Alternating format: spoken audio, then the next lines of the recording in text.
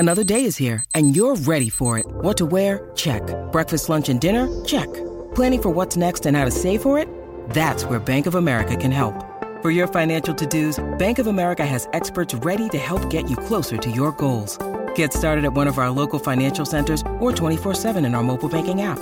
Find a location near you at bankofamerica.com/talktous. What would you like the power to do? Mobile banking requires downloading the app and is only available for select devices. Message and data rates may apply. Bank of America N.A., member FDIC. With threats to our nation waiting around every corner, adaptability is more important than ever. When conditions change without notice, quick strategic thinking is crucial. And with obstacles consistently impending, determination is essential in overcoming them. It's this willingness, decisiveness, and resilience that sets Marines apart. With our fighting spirit, we don't just fight battles, we win them. Marines are the constant our nation counts on to fight the unknown. And through adaptable problem solving, we do just that. Learn more at marines.com. Okay, sir, let's start with more coaching changes. We talked about this a couple weeks back, and I told you that last year was the first season in which there were no coaching changes made since the expansion year of 1967, and I think we're easily going to make up for that in 2018-19. We're now at 4. Let's start with Yo. Not a surprise, but as you look now at what went wrong with the Blues, or certainly didn't go right for them early in the season, Louis, how much do you blame this on Yo, and how much of this is just a byproduct of trying to of the Blues trying to shake things up to get a jump start for their team? Well, you can't really say blame it on Yo. Obviously, he's the coach, and you can't trade all the players, and they've really since last Christmas, I think they've been unhappy with the way they've played. And after the moves they made in the off-season, where they really were thought to have upgraded their team and made some great additions, and to come out and right now be at the bottom of the league, just ahead of LA, is the only one, I think. So it's very disconcerting, and obviously you're a quarter way through the season, which means that's a significant part have gone, but you still have plenty of time to turn it around. So you, as a general manager, Doug Armstrong's got to make a decision. You know, am I really thinking that something might change? Am I seeing something different than I've seen since last December? And he thought that he wasn't, so that's why he's making the change. Louis, are coaching changes in situations like this, are they made because teams, for the most part, aren't pleased with their coach, or is this just the first step to try and jumpstart the entire team and players? And then, obviously, if this step does not work, your next step, if you're the GM, if you don't get fired yourself, of course, is to start to trade players. Well, I think that this is the first step is to jumpstart the team, and you think you need a new voice. You think they got to get somebody else in there to get their attention. They're not going to be able to do it with a coach, and secondly, it is because you're not happy with what the coach has been able to get out of the team. And as you said, the general manager only has so many times that he can go to the well and make changes, and if they're not the right changes, and you've done everything else you wanted to do, you've added players like you wanted, and you're not getting any results. And he's also putting himself in a position where it could affect him. So they got to do something. There's no doubt about that. I love Mike Yo, but you can't, with that hockey team after 20 games, be sitting where they're sitting and not expect something to have happened. What in-season change when you were GM of the North Stars did you make that you felt was the most effective? Which in-season coaching change that you made did you come away saying that worked as you had hoped it would, Lou Nanne? Well, the ones that I made in season weren't hiring guys that were going to be with us long term, and a lot of that because we had Glenn Thunmer, who I think was a tremendous coach. But he had, his situation that he was dealing with an alcohol problem that we were dealing with, and we didn't make it public or anything, and so we made short-term changes because I didn't want to get rid of him, and I kept bringing him back because he was a terrific coach, but we had to take care of his health first. So sure. There were 2-3 times where we had to go to Murray Oliver and just finish the season and do that. When we made significant changes, I think the one time might have been when we went to Bill Mahoney. And Mahoney was a new guy. No one knew about him. I thought he did a very good job coming in that first year, and then early on in the second year, we were spiraling a bit early, and so we made a change. But I think we went back to Glenn at that time. So, I had a number of coaching changes, but they all seemed to revolve right back to Glenn because we had Glenn there for so long. You fired Lauren late, right? Yeah. Henning? Yeah. I fired Lauren Henning right near the end of the year. And that was that to potentially get a jump start for the playoffs because you weren't pleased, or there were other circumstances okay. I won't talk about that. Gotcha. We made that decision. Gotcha. So what did you think about what the Oilers did, which is they allowed McClellan, their coach, to board a plane to San Jose to coach a game last night, and then I guess they called him in early in the morning in San Jose yesterday and said, you know what, on second thought, Todd, you're fired, and Hitchcock got the job. Ordinarily, I would think that if you're going to release or fire a coach, that you'd probably do it while he's at home. But in this case, they actually traveled him and then made the decision to make the change. Yeah, that was different. That was unique. I mean, you've had other coaches fired on the road. That happens a lot. But to have traveled to the game and then not coach a game and make the change, that was different. And I think it was, it got to be extra surprising to the coach because he's already made the trip there, thinking at least when I know I'm going to coach this game, maybe we'll get him turned around tonight, but I don't. Is Hitch a good fit there, do you think? Well, I've always been a big fan of Ken Hitchcock, and I really came very close to hiring him one time, and I sort of regret the fact that I didn't. But for that team right now at this stage of the game, I personally would have gone another way because what I love about Ken Hitchcock is he teaches his team to play very, very good defensively. He's a big reason why Modano improves his defensive game so much.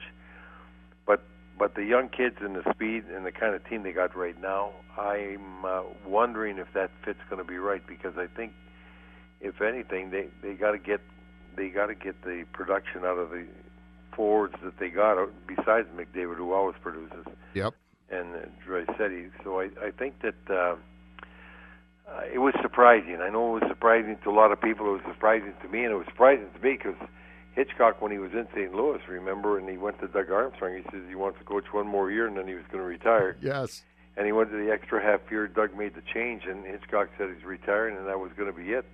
And now he came out of retirement. And so that, I think that took everybody aback because that's the one guy that I don't think anybody was really thinking would come out of retirement and whether he'd be a good fit for that team or not.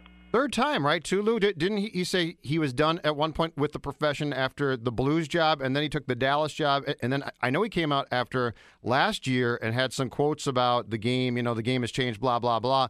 So if I'm not mistaken, to your point a couple weeks back, this is the third time that he's essentially said, I'm done coaching, and then said, you know what, on second thought, I'd like to coach again. And You're right, they don't quit. That's not unusual among coaches.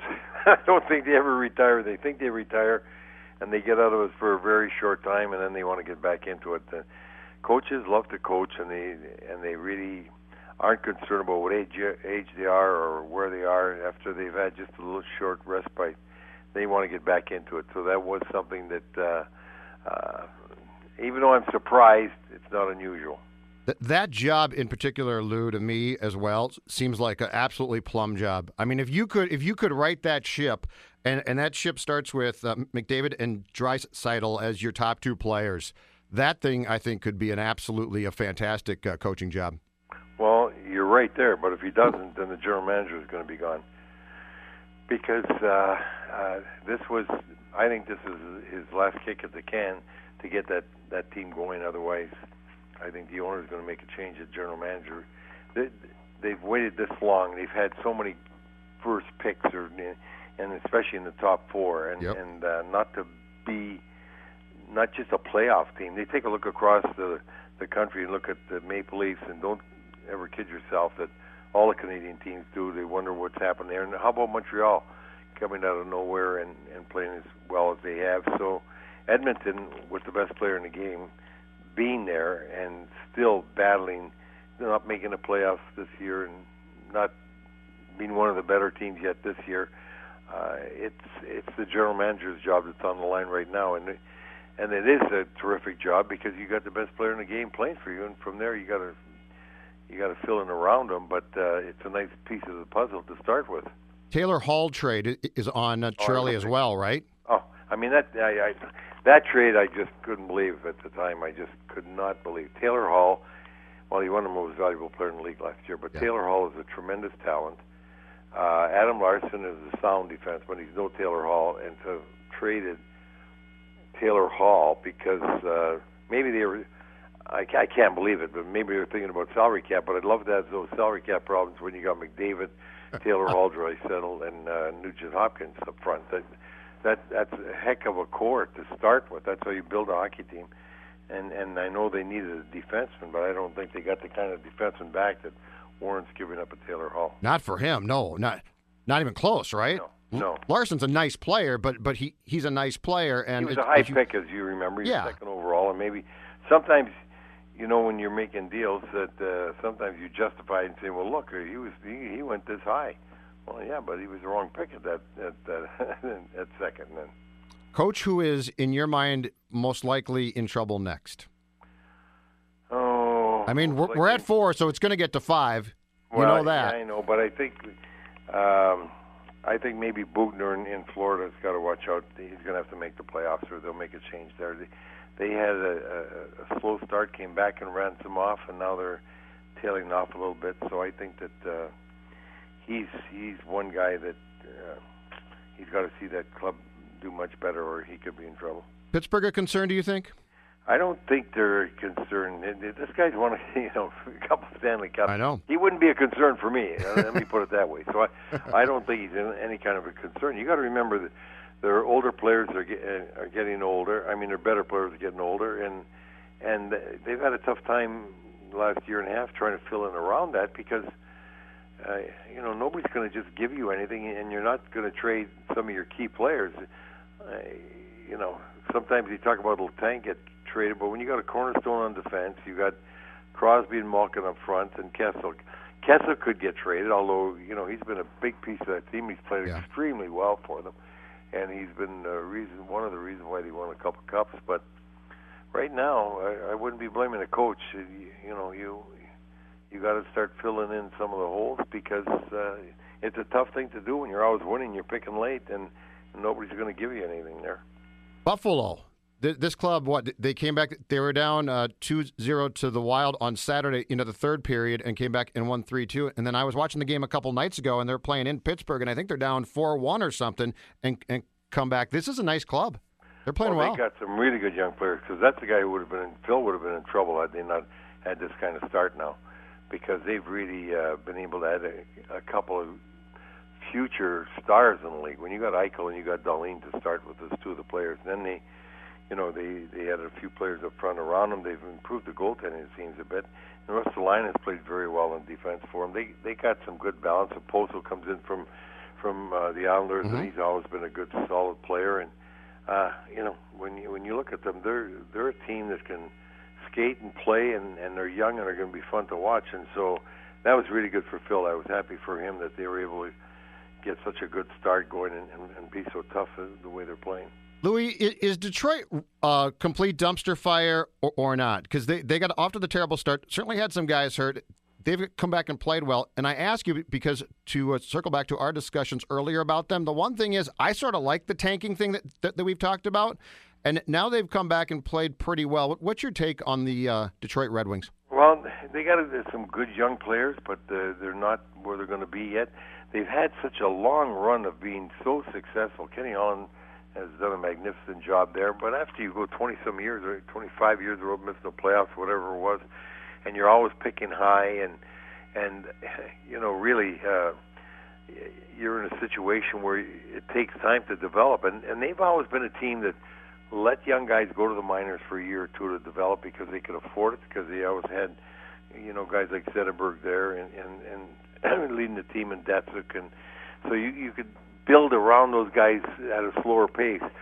Now that their stars for so many years have all retired, now they got to start developing new stars. It takes some time. Larkin's terrific, Anastasio, however you pronounce his name, is very good. Yeah, he really had the 4th pick this year. I think he's going to be good. They start him off in the minors. And Howard's been giving him good goaltending lately, but you got a number of holes that it takes time to fill, and they're still fun to watch. They're fast, they skate, they play the Red Wing way, and I think they'll get good, pretty soon. But it takes time. Golden Knights, are they just where I mean, the first year was such a great year, but as we know, that's probably not a realistic course or path. Have they just sort of come back to where they should be now as an expansion team in their second year? Well, that's what I think. It's not that they come back. I still think they're a quality enough team to make the playoffs. They do have that kind of team. They could make it or not make it. I didn't think that they were capable of being where they were last year, and they exceeded everybody's expectations, including mine. And I do think that right now you're water seeking its own level somewhat, but right. I still think they got a lot of good things in that team that make them dangerous every game. Concerned about the club here after the back-to-back defeats to Buffalo and Chicago, or is that just more of a blip in your mind? No, I told you I'm going to be concerned all year long. The fast start get me jacked up one way or the other. Yep. And losing 2 out of 3 doesn't get me jacked down the other way. I still think that they're going to have to resolve a goal-scoring problem. And I love their defense is going to be productive all year long.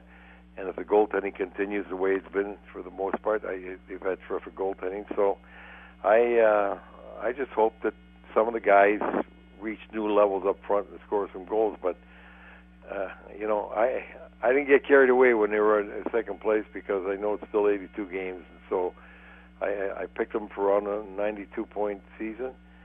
I think 92 can make it, and I think that's going to be the lower end of making it. It's going to be 92 or 94, and I think they got a battle to get there.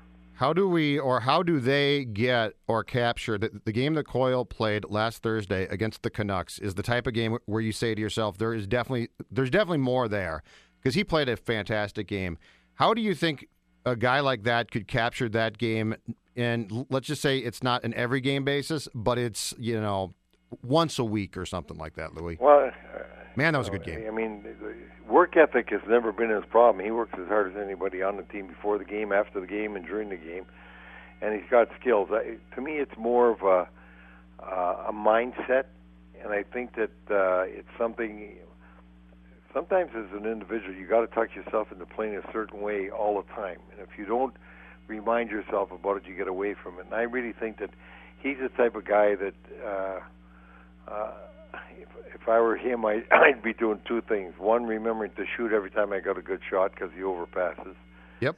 And secondly, to make aggression part of your game. And I'm not saying being dirty, but I'm saying being physical and strong at all times. And one of the things he could do that he doesn't do, and I'm saying it might cost a couple of penalties along the way, but I like to see him retaliate sometimes. The guys give him a bad shot or a cheap shot. Give him a shot back, take the penalty, but let everybody know you're not doing this stuff to me. Absolutely. And when you do that, you get more of a fire in your game, and you also get more space because people realize, this is a big, strong kid. And you don't want him to have people think he's got an easygoing personality. You want him to think when he's on the ice, he's got a mean personality. It's okay to be mean on the ice. It's great to be mean. And I think that would really help his game. Why do you think we are now, and I don't recall this being the case 30 years ago, but it seems like now, to your point about shooting, there's a lot of guys who don't want to shoot first. Why, do you think? Well, many times all these guys are stars where they come up, and they're able to make these pretty plays, and everybody, revels and what a play! Look at that goal, and they start developing a habit. It's not a good habit of looking for the right play or the pretty play rather than the right play, and they forget that the name of the game is scoring goals, and it never changes because you don't score goals unless you shoot, and you got to shoot the puck. And for an odd reason, if you look at the mentality of players on a team, very few have the shoot first mentality. And sometimes they think, especially for young guys, you don't want to have a veteran mad at them because he was open in the wing, you give them the puck or something. But I always tell people that I talk with and that are playing hockey, let's start with a 2-on-1 or 3-on-2 or 4-on-3 or 4-on-2, any one of those situations. An odd man situation, you know what the primary thing to do is?